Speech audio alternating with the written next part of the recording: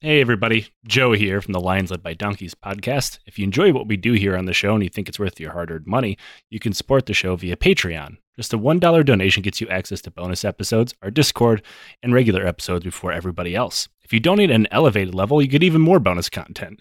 A digital copy of my book, The Hooligans of Kandahar, and a sticker from our Teespring store. Our show will always be ad-free and is totally supporter-driven. We use that money to pay our bills, buy research materials that make this show possible, and support charities like the Kurdish Red Crescent, the Flint Water Fund, and the Halo Trust. Consider joining the Legion of the Old Crow today. And now back to the show. Wilhelmus van Nassau ben ik van Duitsen bloed. Hello, and welcome to yet another episode of the Lions Led by Donkeys podcast. I am Joe, and with me today is Sarah, host of It Came From the Sea, yet another podcast on the Nate Bethea universe. What's up, Sarah? Hey, not much. Just starting to roast in my room in Hawaii. Yeah, how's your... we're recording in the morning, and I normally don't do that. How's your morning going? Well, it's only 80 degrees right now. So if we finish before noon, I probably won't have a heat stroke.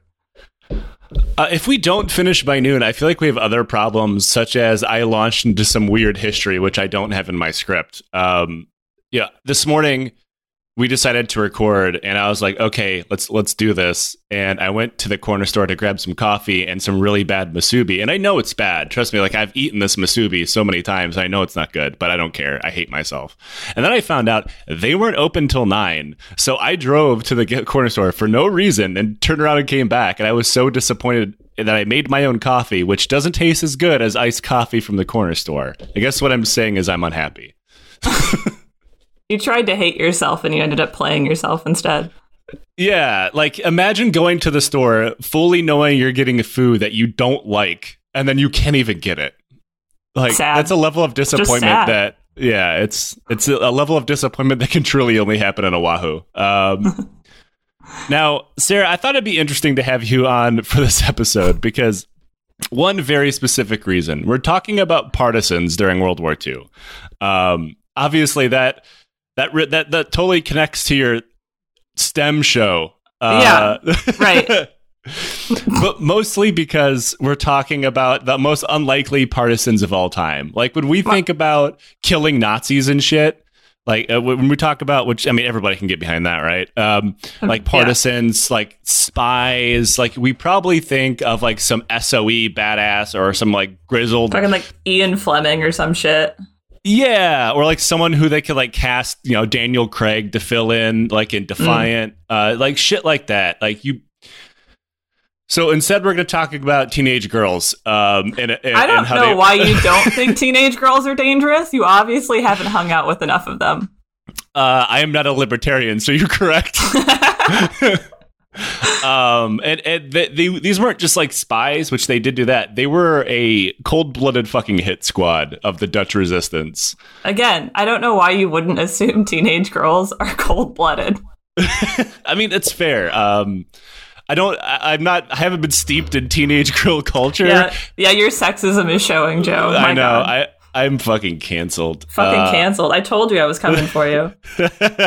You said you were coming for Nick. You didn't say you're coming for me. Column A, column B. Yeah, me and Nick are actually the same person, moving back and forth very quickly. You got Mike set up in 2 rooms as you run back and forth between them. Yeah, it's a bit that I have. It's how I get my exercise. It's called podcaster cardio. I guess the most I know about teenage girls is like Mean Girls. Yeah, and would they not murder somebody? Yeah, you're right. I could see Regina George shooting somebody in the head. This is the gritty reboot of Regina George. But it carries. So this starts with someone named Freddie Overstegen, which is Freddie is a girl's name in the Netherlands apparently. And I don't think it's a nickname. So it's a little bit of a side note. Someone made fun of my German pronunciation the other day, which, to be fair, it's bad. I know it's bad. I don't speak German. I've only graced Germany with my presence for a limited amount of time, and I did not pick up the language while I was there. And they were from Denmark. So yeah, Danish, Dutch, slightly different. But I was like, don't worry, I'm eventually coming for Denmark. And I hit right next door in the Netherlands instead. But so what you're saying is fuck Denmark. All Denmarks are bastards. Actually, it seems like a nice place. I don't know. I've never been there.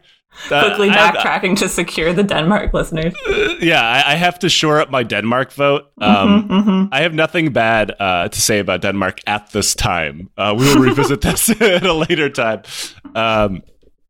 So Freddie Overstegen was born in the town of Haarlem. No, not that one. In 1925 in the Netherlands. Her mother and father both divorced at a young age, and her dad skipped out of town, leaving her mom to care for Freddie and her older sister Truus. Which, again, I might be pronouncing this wrong. This is like a Disney story in the making. You already got one dead parent. Yeah, almost every fucking story I tell on this podcast begins with, and then dad left. Like it's a good almost motivator. Every single one. The sister's name is spelled Truus. I think it's Truus. I don't know. Yeah. Freddie described her father as a good man who just couldn't make any money and never did anything for the family. Which sounds like being a bad father with extra steps. And then he apparently sang a French farewell song as he bailed on his family, which is like the most depressing version of like the Sound of Music ever. Again, this is straight up like a Disney musical waiting to happen. Yeah, you see, if my dad sang a French farewell song before he and like tap danced his way down to the cigarette store to never come back, this would be much more heartwarming. Her mom worked pretty much every job that she could find in order to provide for her family. Unfortunately, even for her, even with all that wasn't really much, because apparently the Netherlands hadn't invented bootstraps yet. But like couldn't pull herself up by her clogs. I don't know. The family was forced to live on an old barge in the middle of a river, which sounds I'm on board for that. Yeah, I like the stories that I find is like, yeah, they were forced to live on a barge. But I'm like, okay, I get that that's weird, but it's also kind of awesome. Houseboat? Come on. Yeah, in Seattle, that's just prime real estate. In Seattle, that's the only real estate left. We could sell you this old houseboat that is just filled full of used needles and Amazon applications. I will take it. Thank you. That's $500,000, please, ma'am. Fuck. Honestly, that's probably underestimating it, but yeah. That's true. Yeah. I'm assuming their barge wasn't as nice and didn't have nearly as many needles. It's just full of old clogs. I don't know anything. I don't know anything else about the Netherlands. Clogs, windmills, and Freddie Overstegen. That's all I got. Splintery ass wooden shoes everywhere. Freddie and Truus would go to school during the day, and when they got home, their mother would give them in-depth lessons on communism, of which she was an ardent believer. I cannot understate how communist these teens are. That's fucking rad. It's incredible. Though, like, rather than talking about boring ass economic theory, she was more of a fan of talking about things that matter, like class struggle and liberation. Are you something saying that would become pretty important overrated in their lives. I'm saying I don't fucking care about it. I don't know if I've talked about it much on the show, but like I've made it known in other interviews that I don't fucking read theory because I find it incredibly boring. I've used theory for like primary sources and stuff for research papers that I've written where I was talking about things like liberation and class struggle. But like, I'm not going to be like, yes, time to crack open this fine Lenin. Like, I'm not going to fucking do it, man. Also, I don't like Lenin, but that's something else entirely. Now, in between working and talking about the oncoming workers' revolution, they would use their barge to hide refugees, criminals, and other people that did not want to be found, which is known as praxis. Hell yeah! Like these guys are like, it's not just like party barge. Yeah, like they're not communist party barge. The only cool communist party. Yeah, like. It's not like yes, would you like to come to our reading circle? Like, we don't really care why you're running from the cops, but like, come hang out with us. We got this shitty ass barge you can hide out in. Yeah, we got plenty of rooms in this fucking barge. Watch out for clogs.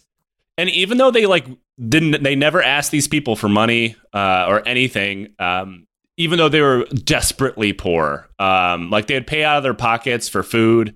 and people would just become another member of like the weird barge commune until they left. I really want a barge commune now. Yeah, barge communes are rad. They're the new Patreon goal. Yeah, they're the new urban garden. Barge. Yeah.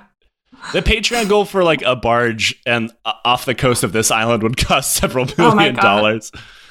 Not here. I'm actually just gonna break into Pearl Harbor and steal one. Nate, cut that part out. Just steal the Missouri; it'll be fine. Rihanna did it, right? I'm hearing a knock on my door. I believe the security police are after me, or whatever the fuck they're called. Shore police? Yeah, whatever. I don't know. The wet MPs. Moist boys. Yeah, moist boys.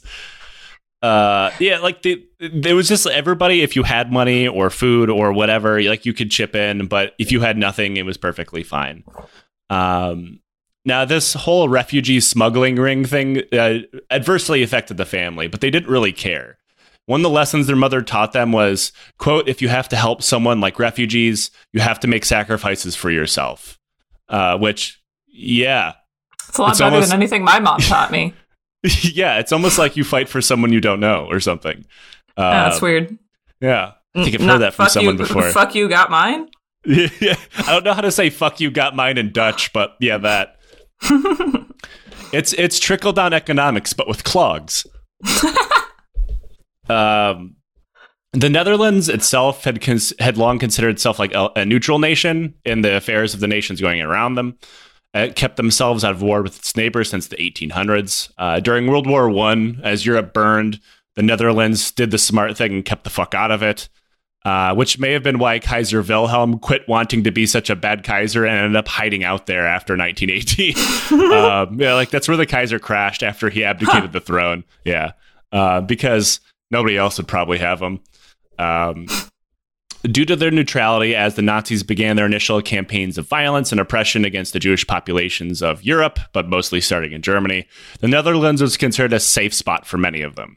And dozens of them began hiding out in the Oversteegen barge until they got on their feet or got papers to go like to America or Canada or England. Like the Oversteegen barge was like a solid place for them to land to get on their feet and move on somewhere else. Though a lot of them ended up staying in the Netherlands because they're like, well, the Netherlands is always neutral. The Nazis aren't going to come here.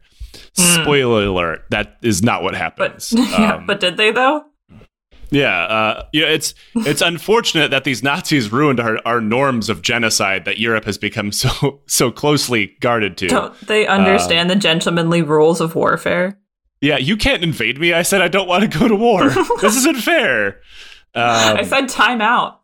Yeah, I'm telling Mom. The Oversteegen family, probably like most of the Netherlands, assumed that the Germans would just go around them and they would do their biannual takeover Europe-a-thon or whatever. But that isn't what happened. Because, that's what happened during World War I. Well, there was like that idea of like gentlemanly warfare, and everybody, like all the leaders are related to each other, so they all are going to like honor certain things. Yeah. And it's just, in hindsight, the Nazis didn't do that so much that it's kind of funny that they were so naive. Yeah, and that can be said for a lot of wars throughout history. Like, I can't believe you did that. Like, when you're bayoneting and blowing people up, like, there's not really, like, I don't know. Monarchs are stupid, and, like, that's one of the reasons why they're so stupid. Because, like, that's one of the reasons why it was always kind of shocking that, like, Wilhelm ended up in like the Netherlands and not like literally because he was related to most of the monarchs of Europe. Right. I mean, granted, his cousin Nicky over in Russia had a different ending, which the Netherlands aren't looking so bad. Yeah, the Netherlands look great this compared time to getting shot up in a basement. Yeah, I'm not one for being pro Bolshevik, but I actually fully support giving them Kaiser Wilhelm. Like, do what you do, fam. Bury him in a basement after you're done. Now, like I said, most people in the Netherlands probably assumed that the Nazis would go around them. Instead, the Nazis attacked the Dutch merchant navy as World War II erupted around them and even sank a passenger ship, killing 84 people. So many tulips lost. Yeah, there was that whole argument, like, well, there could have been soldiers or munitions on it. That was never proven. It's not like the Lusitania where that is a fact. But I mean, it also doesn't make torpedoing civilians cool. It turns out not cool. Not cool. Yeah. Anyway, welcome to the Obvious War Crimes cast. I listened to the hell out of that, to be fair. Yeah, that's kind of our brand now, is like having to point out obvious horrible crimes are in fact war crimes because people try to debate them. But that's the world we live in, is that war crimes are just seen through the scope of nationalism 99% of the time. It's good and healthy. Yeah, it's fine and good. Nothing bad could possibly happen to this. Anyway, let's go live to Iraq and ask them how things are going. The joke is it literally doesn't matter when this comes out. It will always be a problem.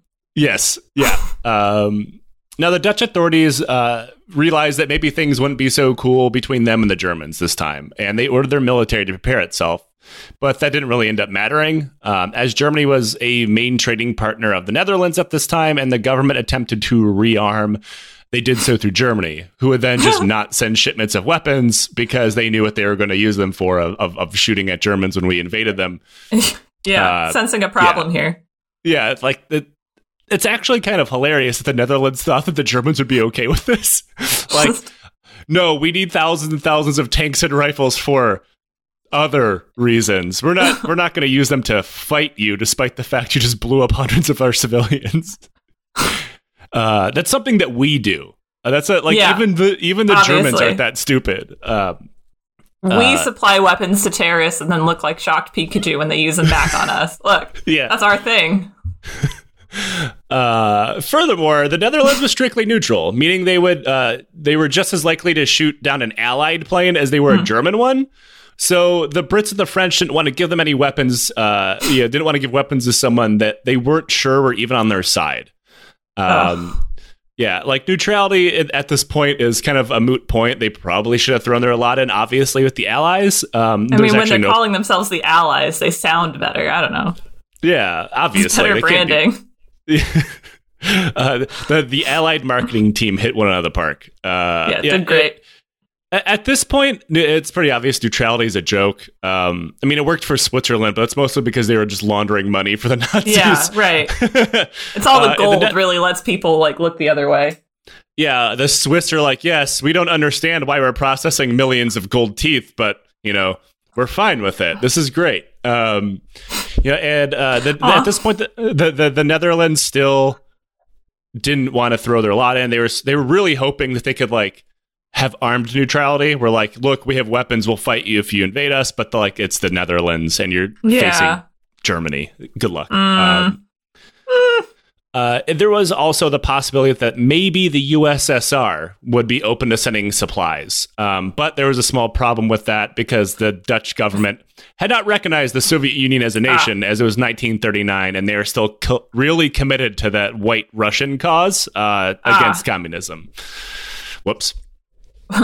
Well, yeah, the record scratch. I bet you're wondering how I ended up here. On May 10th, 1940, the Germans invaded the Netherlands without a declaration of war or even bothering to come up with any good reason to do so. I assume this is just a group of them sitting around the table and going, oh, come on, we are Nazis, guys. Let's just invade the Netherlands.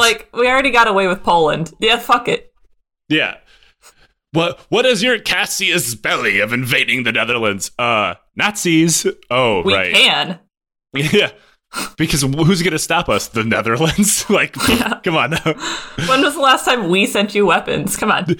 It's just Hitler doing the shoulder thing going, come on. Come on. As tanks rolling. Well.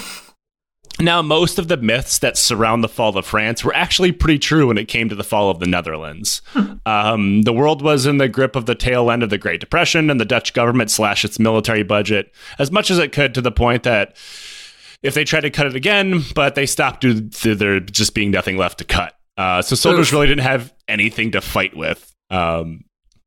Soldiers themselves... Just clogs. Just rocket-propelled clogs. Swords is doing nothing. The soldiers themselves suffered for this in every way. To save costs, conscripted soldiers would serve only 24 weeks, which is not even long enough for them to get most of basic training, which sometimes did not include firing their weapons. if I was to cut something from basic training, it would not be marksmanship. It might be like, I don't know, learning how to march or something, but like not using your weapon. Joe, you need drill and ceremony. It's free. Yeah. It costs nothing to march around in circles for hours. Obviously. And then they would just be like sent home. And out of around 200,000 soldiers, only around 1,000 professionally trained officers were within the ranks. Oh my God. Yeah, and Dutch soldiers were mostly only armed with World War I era surplus, and outside of that, the Dutch only brought 5 tankettes, not even a single normal-sized tank. What's a tankette? Is it just a tiny tank? Kind of. It's like made for like the idea was like for direct infantry support during World War I, like the interim years. It's super small, very under armored, and it's fucking worthless. It sounds like a tank you would market towards housewives in the 50s. Yeah, it wasn't great, especially when you don't have a single regular tank. Yeah. And their air force was made up of World War I era biplanes. Which I do love a good biplane. I love a good biplane until like a Messerschmitt Me-109 is shooting at me. Well, it's not great. Yes. And like you're in the biplane, so that means you have to have a cartoonish mustache and like goggles. You're like, and a really long white scarf. Yeah. Yeah. Aiming a fucking pistol out the cockpit and demanding that the fucking the regular World War II fighter plane duel you like a gentleman. So yeah, I guess what I'm saying is things are bad. The Dutch army was so unfit for the battle that like their own government, which remember cut all the costs and made all these problems apparent in the Dutch army, admitted that it was unfit for battle by their own standards, which were so incredibly low already. Oh. Anyway, the Netherlands was painfully owned by the Nazis. Right. But not for a lack of trying. Despite being outnumbered and outgunned in every single way possible, the little Dutch soldiers who could inflicted nearly as many casualties on the Germans as the Germans did them, and frustrated every offensive attempt. Like that's impressive. The Germans. It kind of is like honestly? If the Germans, if this was like at all a pure battle, the Germans would have lost, which actually is most of the case for the early war period. And like, if they knew they were going to die, you can't knock them for thinking like, oh, we're going to take out as many of these Nazi fucks as possible before that. Yeah, where are you going to retreat to? This like we're Dutch. This is where we live. A fjord? Do they have fjords?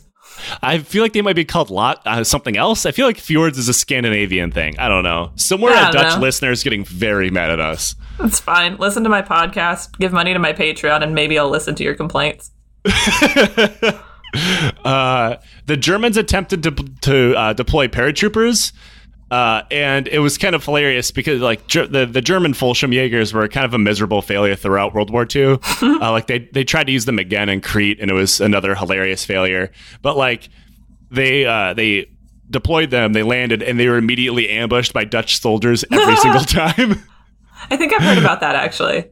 Yeah, it's pretty great. They just got like righteously owned each time.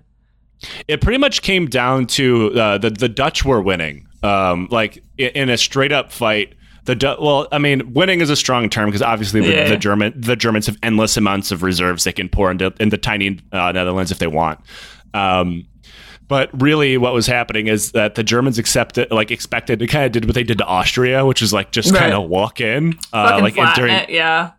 Like, because like the Anschluss was like the Austrian military was given orders to resist the Germans, and then they were rescinded because they were afraid of the damage it would do, and knowing it was a lost cause. Not to mention there were some there's a powerful Nazi movement in Austria at the time, but really, they were expecting that the Netherlands would be like, look, we know how this ends. Let's not have our cities be blown up and our people killed. When then people realize like, no, I'm not playing this shit. We're fighting. Like if you want to take over our country, we're going to make you pay for it.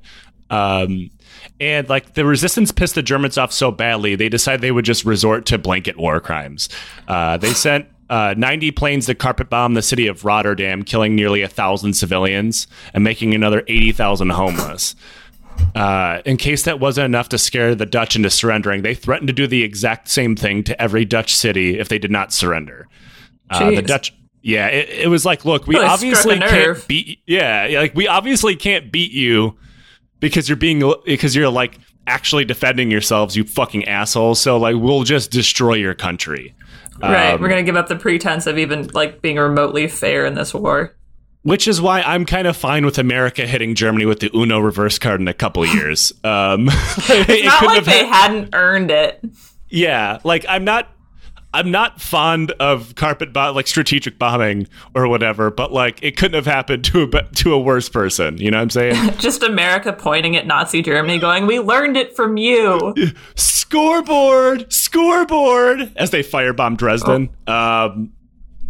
Now, the Dutch army finally surrendered, or at least part of it did. Other parts of the army refused and continued fighting alongside the French, deciding that the whole surrender thing didn't apply to them because, fuck Nazis. Fuck it.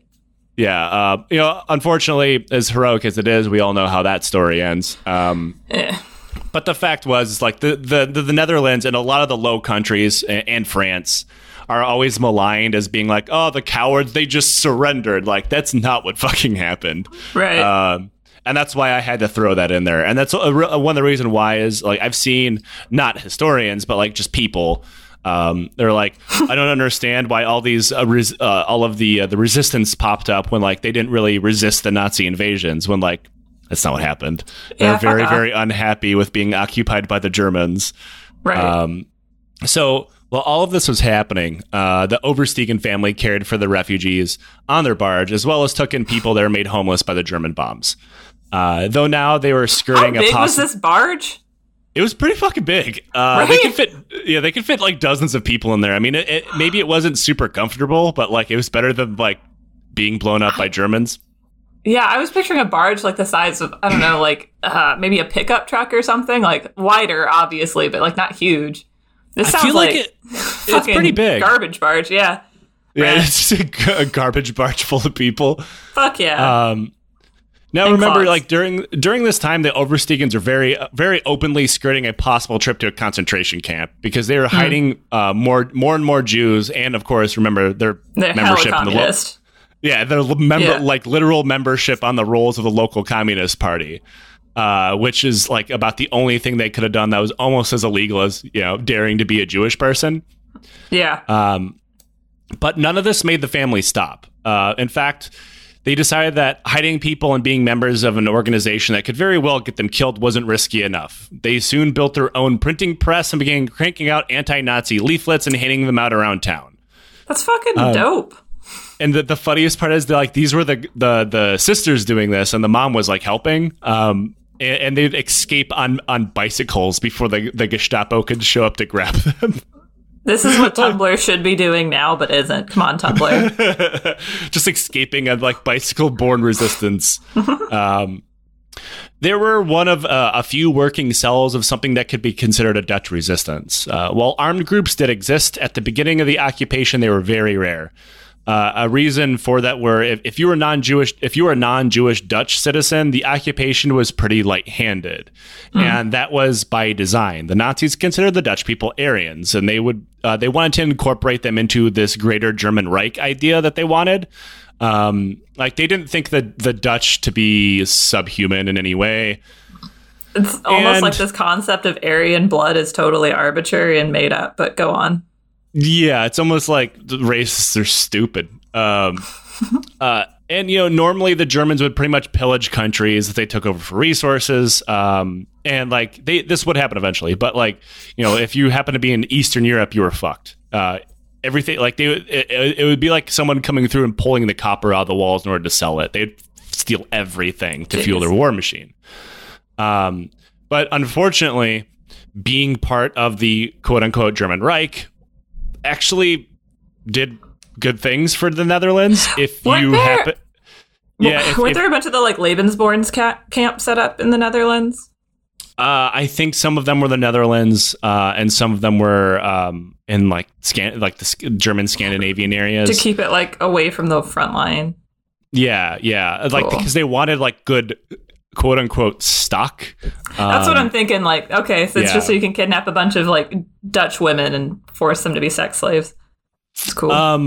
Unfortunately, the Lebensborn program was a volunteer program. Even better. Yeah, and most of them were German. Most of them were German women, but a lot of them, some of them were not. So, but one of the singers, this is total tangent. Do you know one of the singers of ABBA was born in one of the Lebensborns camps? I did hear about that, and I wonder how they process that shit.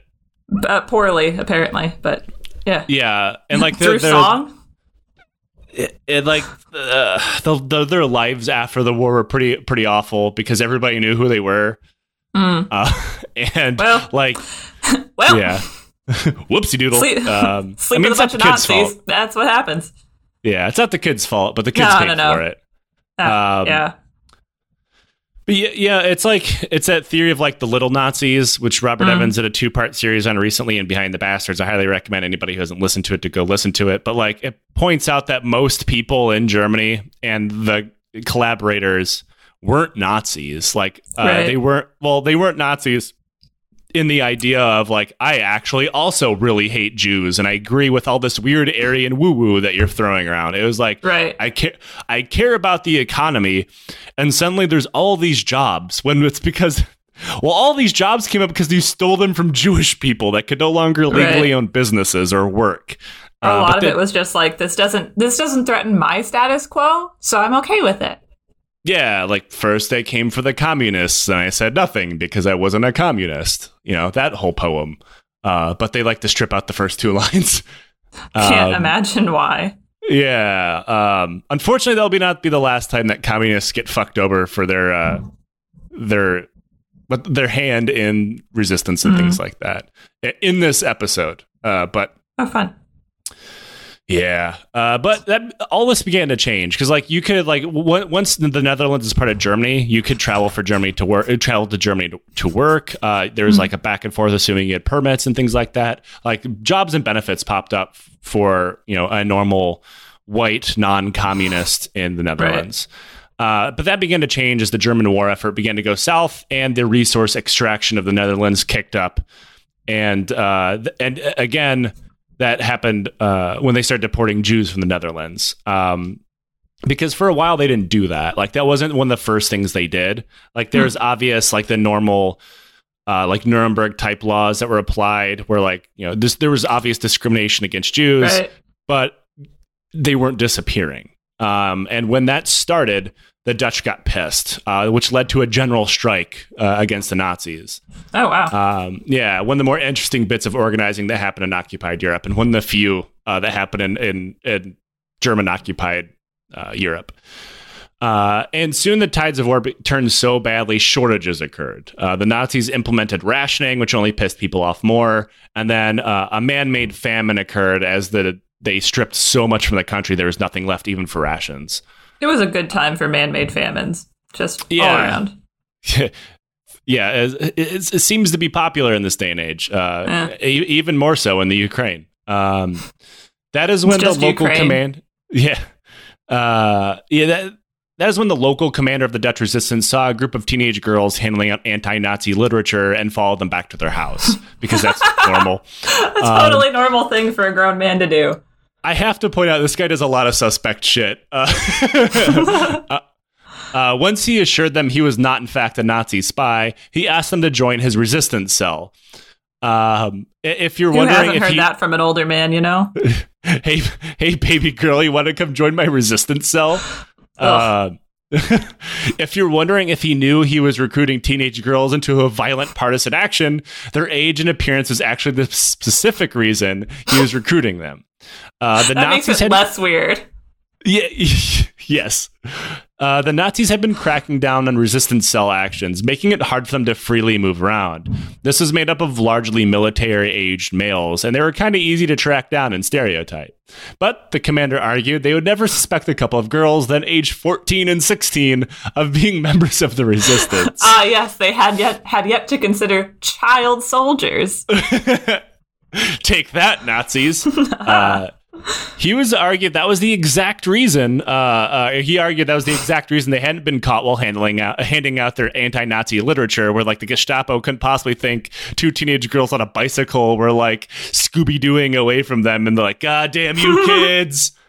Obviously, the girls were excited about this, but the commander refused to take them unless their mom consented. Which, cool. I guess how you joined the army? Yeah, that's exactly how I got into the army. Yeah, me too. Actually, with the Navy. Love it. I was 1 year older than the oldest sister, and I also had to get my mom's permission. Yeah. The long and cherished tradition of having your parents sign for you to go to war. Yeah, True's and Freddie's mom agreed, and that's how a couple of middle schoolers ended up in the Dutch resistance. Still cooler than my mom. Yeah, way cooler than my mom. Mom, can I go join the anti-fascist resistance? Fine, but be home by dinner. It was only after they agreed to join did the local resistance commander tell them what he expected them to be doing. Instead of things... also sounds like the army now. This is fine. Yeah, things like sabotaging railroads and bridges. They would also learn how to fire a gun for the first time, with the intent of deploying these teenage pipe hitters as assassins. Fuck yeah. Trues remembers Freddie excitedly saying, quote, "Well, I've never done that before, and I fucking hope not. You're 14 years old." Jesus. Freddie, I need you to shoot that fascist in the head. I've never done that before, but okay.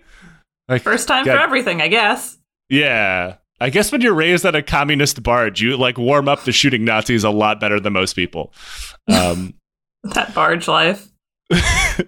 Somehow the way Freddie describes all this going down is darkly hilarious. In an interview with Vice before her death, Freddie was asked how she joined the resistance, and she simply said, quote, "A man wearing a hat came to the door and asked my mother if he could have us, and she said yes, and she was okay with it."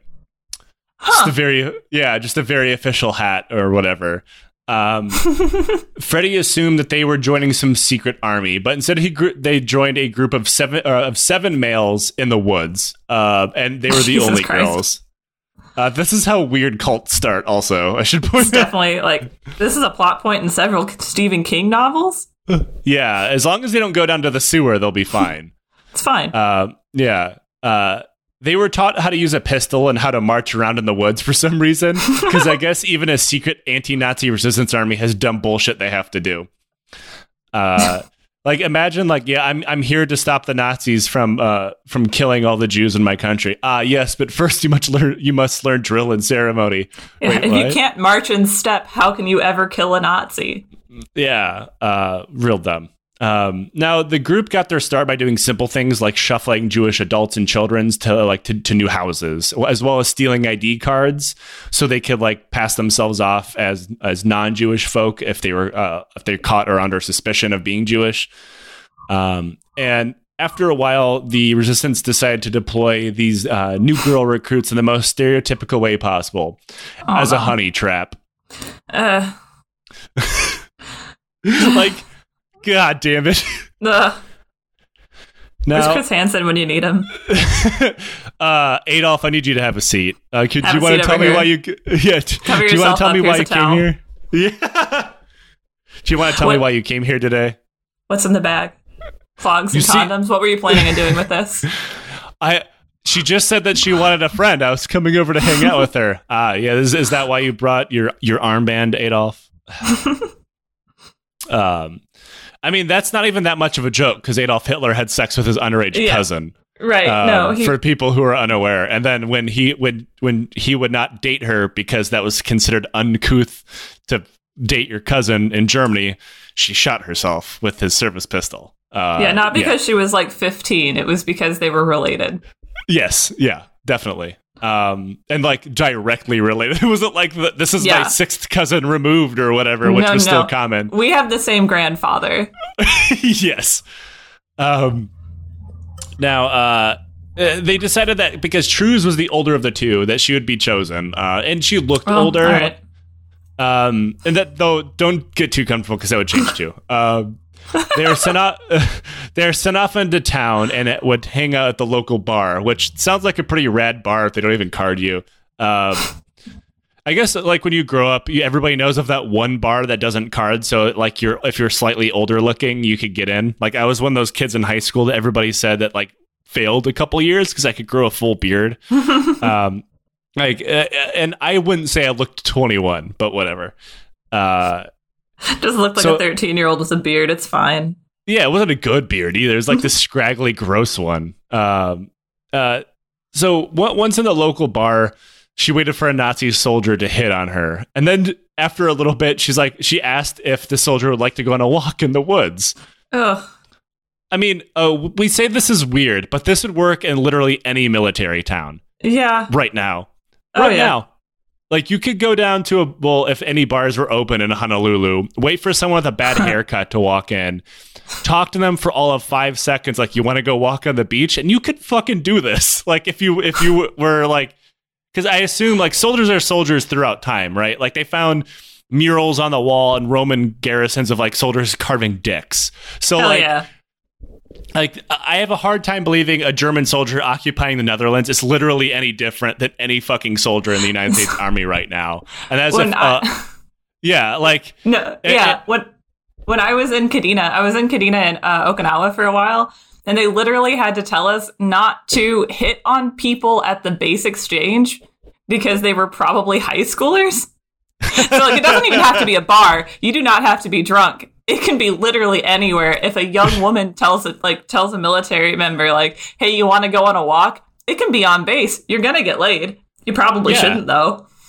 Yeah, you definitely should not. Like, I joined when I was 17 years old, like I said before. And when I got to my first duty station, they told me specifically, do not pick up high schoolers. We understand that it's legal, but you cannot fucking do it. And the first thing I thought, I was like, well, yeah, of course not.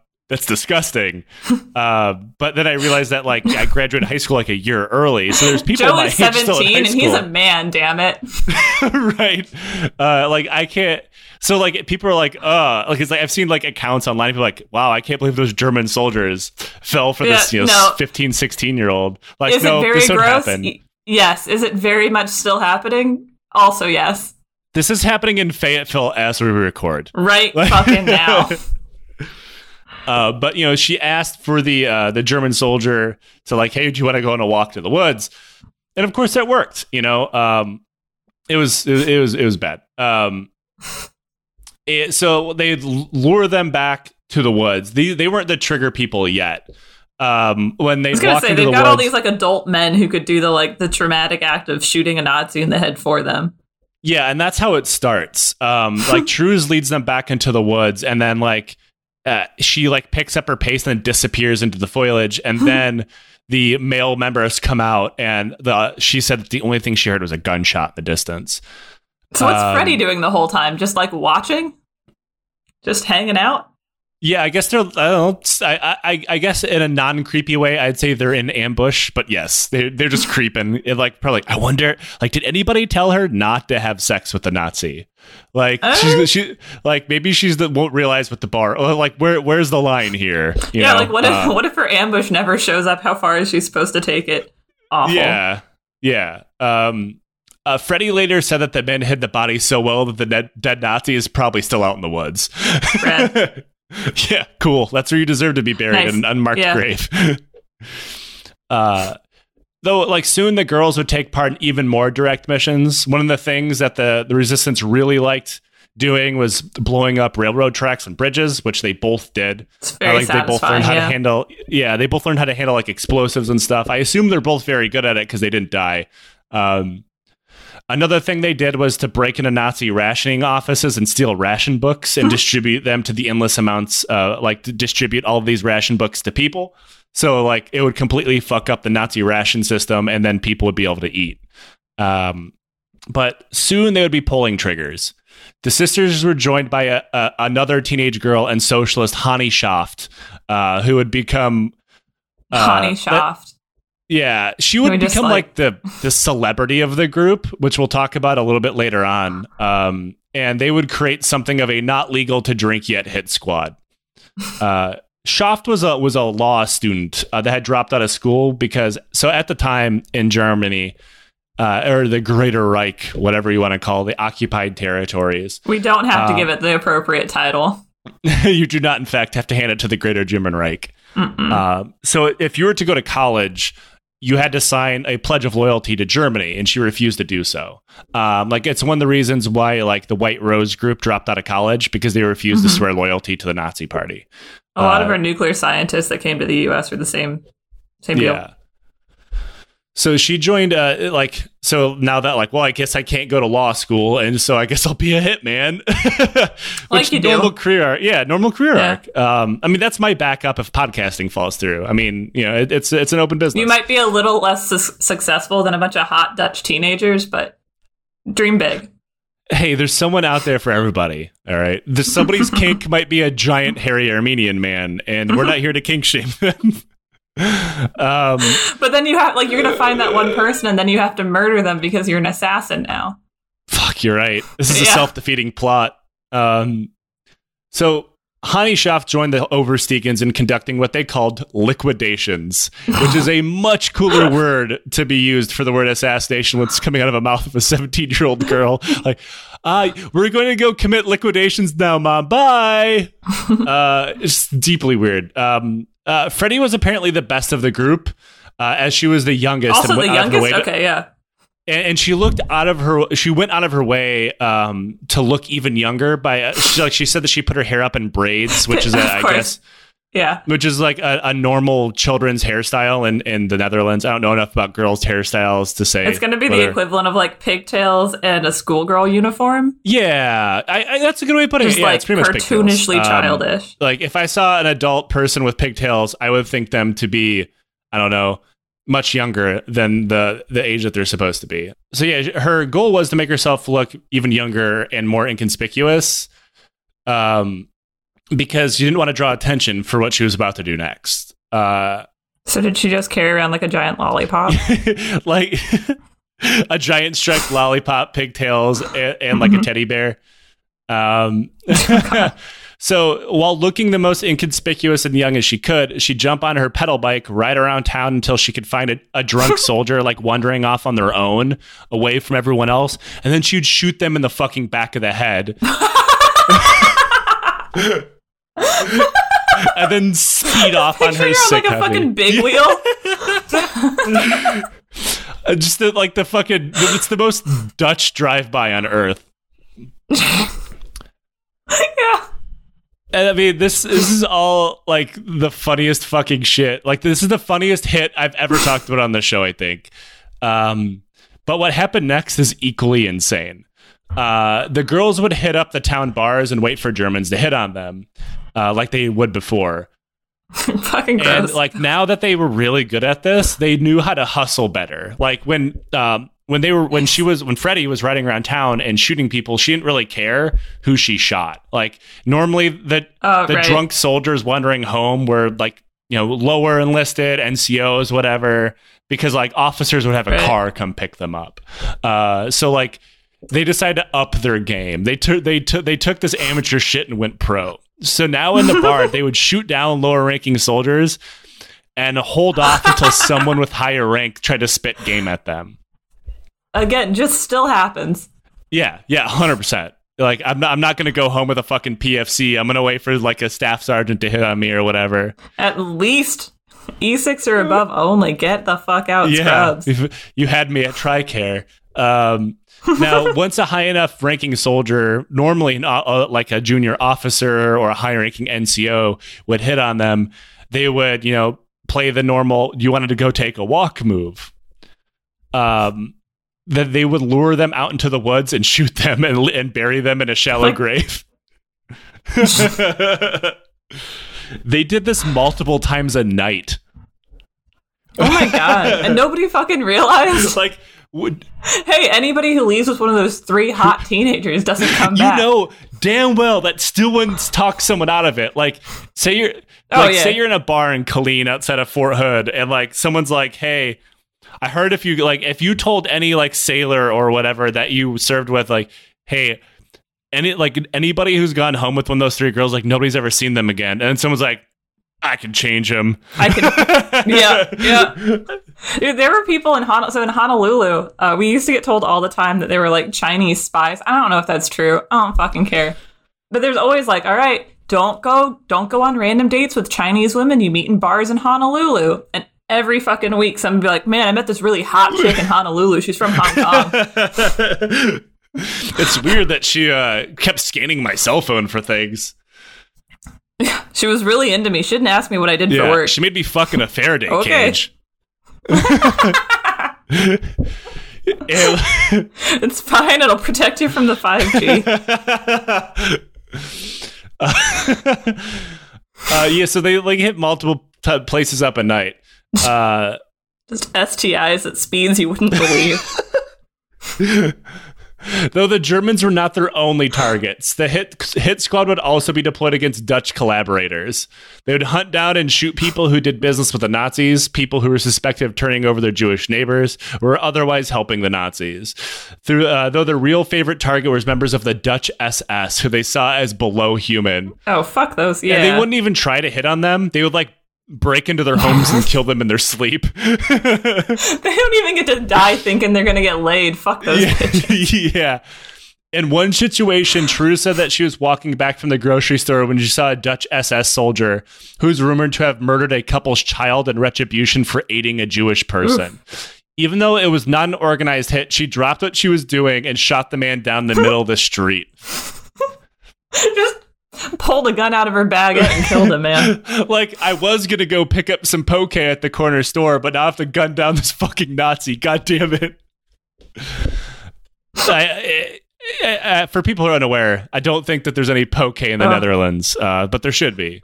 But there should be. Now I'm gonna go after we're done recording, I'm gonna go get poke. Yeah, I'm gonna get poke for lunch. Though they would not... it's the one joy this island has to offer. Poke and Kahlua pig is where it's at. I don't eat pork. And that's why within 2 years of being on this island, I'm going to have a heart attack. Yeah. It's a tradition. Yeah. Though the group would not accept every mission. In one situation, the commander of the resistance ordered them to kidnap and murder the children of a Nazi official, and they refused. Yo. Now, they had no problem... They are both women and children. They aren't going to kill other women or children. Now, other resistance people were not so resistant to that mission. It was considered like an equal trade because the Nazis were doing that to them as well. I will say I disagree with the murdering of children, whether or not they're Nazis. Dude, are you gonna take a hard stand on child murder? Bad. Bold. Yeah. They had no problem with murdering adults all day long. Even like the spouses of Nazis were perfectly fine targets for them. But Hani argued that if they started offing kids, they were no better than the Nazis. And the commander actually canceled the mission at the request, which probably means they just gave it to somebody else and then they did it. But sure. We're not going to kill those kids. Hey, go kill those kids. Hey, Hani won't do it. We need you to go kill those kids. And someone's like, yeah, all right, I'll kill those kids. Whatever. Kill the fuck out of those children. The team was incredibly effective, but the Nazis never really caught on to what they were doing. Not really. They instead assumed that teams of men were kidnapping soldiers and killing them, which to be fair, was also happening. But the teenage hit squad was so effective, it allowed the rest of the resistance of the area to focus on operations like, blowing up railways, like straight up military actions, while the girls stacked Nazi bodies in the woods. It's when you sexism so hard, you refuse to admit that the woman with a gun in your face is going to kill you. Yeah. Unfortunately, they finally went one step too far, or at least Hani did. Unlike the Oversteeken sisters, Hani stuck out because she had bright red hair. She was witnessed leaving the... Obviously a communist. Yeah, she was so communist it grew through her roots. But also, she's just a soulless ginger. She was witnessed leaving the scene of a hit. Of they just saw a girl with red hair, leaving the scene of a murder. And soon, every fucking Nazi in the Netherlands is on the lookout for the girl with the red hair. And it was placed as the most local wanted person in the area. And it would have been hard for the Nazis to find her based on the information alone. They also had spies in the resistance. When a member of the resistance was wounded and brought in what they thought would be a friendly hospital, they had no idea it was just staffed by Nazi spy nurses. Yes, Nazi spy nurses were a thing that existed. Nazi spy nurses, all right. Sure. Anyway, while treating the wounded man, they overheard Schaff's name and managed to put the two and two together. Soon, Nazi authorities kicked open the door of her parents' house and arrested them, throwing them in a concentration camp. This, however, still did not stop the team from doing their mission, though it did force Schaft to finally dye her hair black. Oh, wait, so she wasn't home when that happened? Oh, right. They're just trying to get to her through her parents. Like when those like, hey, if you come turn yourself in, we'll let your parents go. Which one? Honey is smart enough to know. Joke's on you. She's a teenage girl. She fucking hates her parents. Those motherfuckers wouldn't let me pierce my nose or whatever. Yeah, right? Also, I think everybody in the Resistance was smart enough at this point to know, like, if we turn ourselves in, you're just going to kill all of us. Yeah. And my parents do not want me to turn myself in to be tortured, I would assume. Also, they told me this was just a phase. Yeah. So, the communist insurgent thing is just a phase. She'll grow out of it and be a nice conservative one day. Yeah. But Schaft eventually took a mission away from the Oversteegen sisters, joining with another resistance member and smuggling copies of the local communist newspaper, what was called The Truth, when they were stopped at a military checkpoint. Her and her partner were both arrested and subjected to horrible amounts of torture. Like they weren't fully aware that it was Schaft because like she refused to give their name. When she dyed her hair. You can't like come on. It's like outsmarting the fucking teens from Scooby-Doo here. And during the torture, Schaft never broke her silence, but her partner did, divulging that the Nazis had finally captured the girl with the red hair. So Schaft was brought to the local sand dunes outside of Bomendal, I believe the town is called, and shot by 2 men. But they only managed to wound her.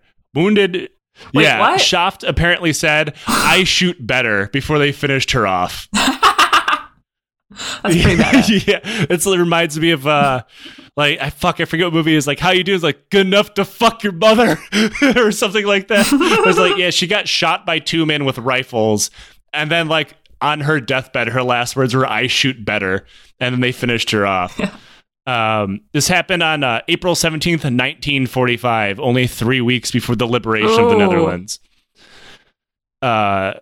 Well, at the end of the war, officials found the remains of 422 members of the resistance who'd been executed at the dunes. 421 men and 1 woman. She was the only woman who was executed there. Badass. Now, the Oversteegen sisters survived the war, though they were largely shunned by the state due to the fact that they were communists. Because, of course. Can't fucking win. Yeah, and like Hani is the person that you see movies made after, even though she was a communist as well. But because she died before she could continue to talk about being a communist. Probably, yeah. Yeah. Nice. Though Trews brought their story to light in the 1980s, when her book "Not Then, Not Now" was published. Trews ended up becoming the face of the team, with Schaft becoming the martyr. Trews did speaking tours and lectures, and she was eventually named Righteous Among Nations, an honor bestowed upon non-Jews who put their lives at risk to rescue Jews during the Holocaust. She was also awarded the Officer of the Order of the Orange Nassau, or Nassau, I think. I'm not sure. An award given out by the Queen of the Netherlands, a royal family I did not know existed. And that's the best kind of royal family, really. The ones that I don't agree with giving to frothing hordes. Now, finally, after all of this, Freddie was awarded a medal by the Prime Minister in 2014 for her service. Jesus Better Christ. late than never, you fucking assholes. Trews finally died in 2016 and Freddie in 2018. Now, before her death, Freddie finally addressed the question that people had been asking her since the end of the war. How many Nazis did you kill? And that's really not the question I was asking, but it's a good one. And she answered, quote, "You shouldn't ask a soldier how many people he shot." Yes. Yes, actually. Yeah, like that's like one of the more interesting things is like, you know, everybody always treated them as like this weird side story to the greater, you know, World War II story or the greater resistance story. And the 2 sisters never saw themselves as anything other than soldiers. Well, that guy with the fancy hat recruited them off the barge. So as far as they knew, they were officially in the army. And like, who knows what Hani would be saying if she had lived until 2018. But like, you know, they were absolutely soldiers. They just happened to ride a pedal bike into battle and honey trap motherfuckers. Yeah, that's like one of my favorite partisan stories from World War II because you never see it coming. You never see the 14-year-old with a fucking handgun on a Huffy fucking bicycle. Yeah. Pulling a gun out of her flower basket to shoot in the back of the fucking head. Like, oh, look, a teenager with flowers. What she's gonna say? Fuck Nazis. Just like dropping bodies in the street. Kids are all right. Kids are gonna be fine, it turns out. Now, Sarah, we do a thing on the show called Questions from the Legion. And we have a very special question. I think you know what question the Legion wants answers to, Joe. So for people who are unaware, if you donate to the show, you get access to our show Discord. And like the Discord itself has kind of created its own in-jokes and like bits that... I'm very good at making up stupid bits, it turns out. And one of those is the idea of consensual cannibalism.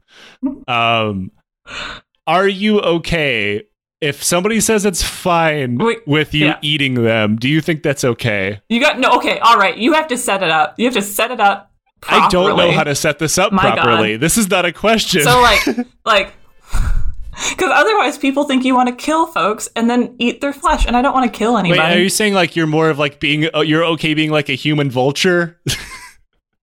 So like just wandering through the streets and be like, ooh, dead body. You gonna eat that? No, Sarah, that? Nobody's gonna eat that. Like,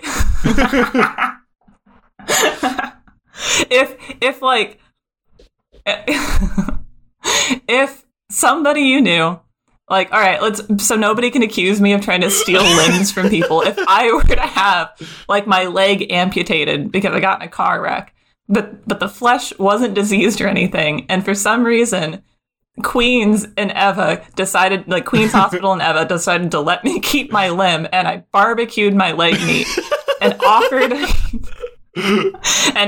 you a taste of my barbecued leg flesh that I had provided consensually, would you turn it down? Yes, I would turn that down. Why?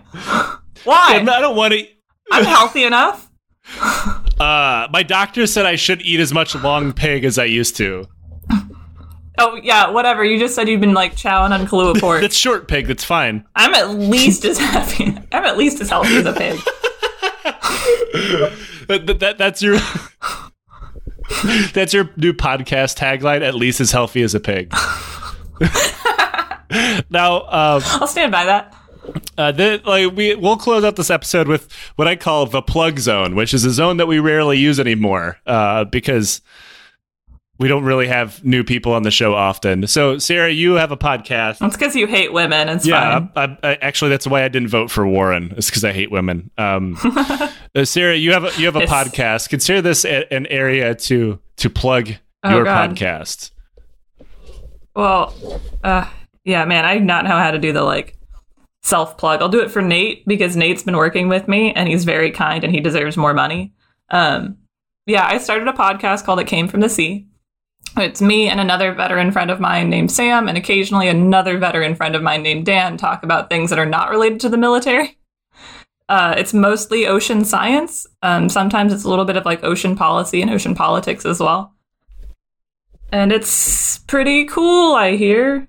Yeah, I mean, I think it's very cool simply because most of the time, voices from STEM that you hear are dudes talking about blockchain and shit.